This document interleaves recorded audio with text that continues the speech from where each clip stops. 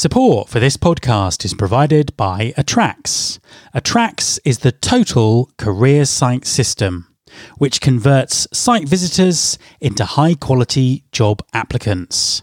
A fully SaaS system, Attrax is powered by the latest AI to deliver an outstanding and relevant talent experience, personalised employer branding, and a strong conversion of candidates into the ATS. To find out more, go to www.attrax.co.uk. That's www.attrax.co.uk, and Attrax is spelled A-T-T-R-A-X.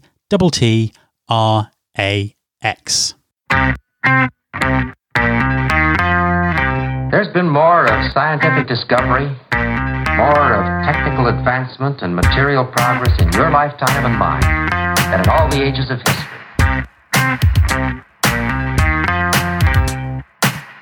Hi everyone, this is Matt Alder. Welcome to the May Roundup episode of the Recruiting Future podcast. If you've not listened to Roundup before, it's a short review of the episodes I've published in the previous month to make sure you don't miss out on the valuable insights that my guests share. May was certainly an interesting month. The challenges of the global pandemic roll on. But I did get the sense that talent acquisition was exiting its initial panic mode and starting to get deep into planning for the changed future. With that in mind, the topics covered in May's shows were really varied, and I hope extremely relevant to the challenges you're currently all facing. Whilst there's a growing awareness of the importance of storytelling in recruitment marketing and employer branding, I really feel that employers are still missing out on the benefits of having a proper content marketing strategy. With that in mind, to kick off the month, I invited content marketing expert Fraser Allen to share his considerable experience with us in episode 263. Fraser was the first of a number of thought leaders from outside of our industry that I featured on the podcast during May. Scott Birkin has been one of my favourite business authors for a really long time now, and I was delighted that he agreed to be interviewed in episode 264 about his excellent new book, How Design Makes the World. I strongly believe that incorporating design principles into the current reimagining of experiences, services and processes that's taking place in talent acquisition is something that will bring considerable competitive advantage for employers. As well as talking through the themes in his book, Scott also shared some thoughts on the specific actions he feels can be taken to solve recruiting's persistent candidate experience problem. Tech hiring has been a candidate-driven market through the vast majority of my career in talent acquisition. To explore whether the economic crisis caused by the pandemic is changing the balance here, I spoke to Natalia Panovich, the CEO of Codility, about the current state of the market. We also discussed the potential talent pools opened up by remote hiring and the importance of evidence-based assessment. You can find our conversation in episode 265. May saw the launch of the new recruitingfuture.com website, which has finally made the whole back catalogue of podcast episodes searchable, and I really hope it will be a valuable resource for you.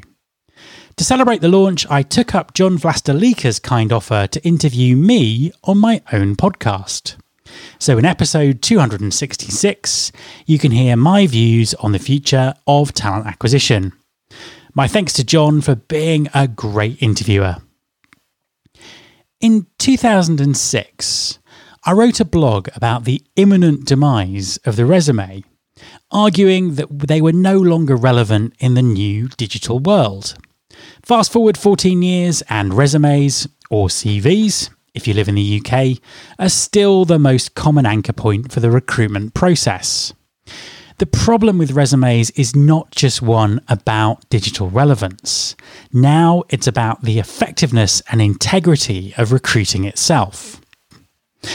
So, what are the alternatives and how can the industry move forward? My guest on episode 267 was Sterling Gray from the Chemistry Group. Sterling excellently outlined why resumes aren't just outdated, they are actually dangerous. He also shared what the employers he works with are doing to address bias and increase data points to improve their selection process. As regular listeners will know, I'm currently mixing podcast content to provide information and insights that are valuable for the right now during the pandemic, and insights which will help everyone as we plan for the future. Episode 268 was a Right Now episode, and it was brilliant to welcome Jerry Crispin back to the show. Jerry shared his observations on what talent acquisition leaders are currently doing and the impact of the pandemic on candidate choices. We also discussed the Recruiters Recruiting Recruiters initiative, which is something I suggest everyone checks out. You can find more details at recruitersrecruitingrecruiters.com. It's beyond obvious to point out that we're all taking part in a lot more video calls than we used to. And while I've seen a lot of content out there to help people with the technical and visual aspects of video, I haven't seen much on what is perhaps the most essential ingredient of all: effective use of the voice. As an ex-drama student, I love geeking out about this kind of thing.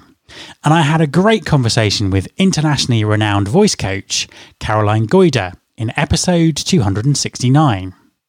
Caroline shared some great practical tips around vocal confidence, including some advice she got directly from George Clooney.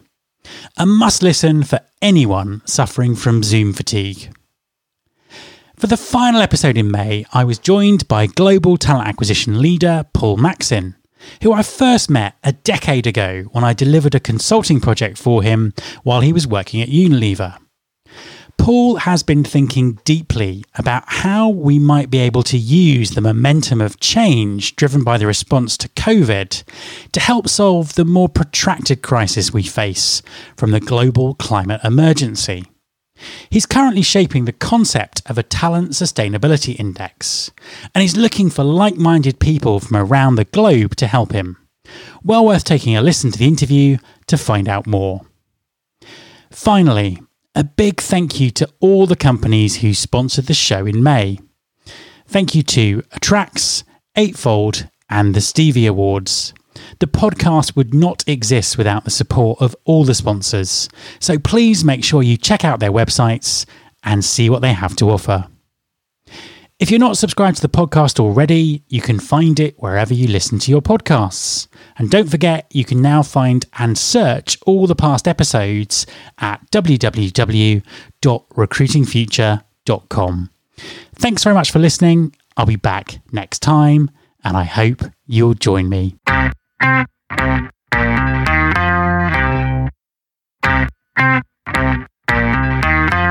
This is my show.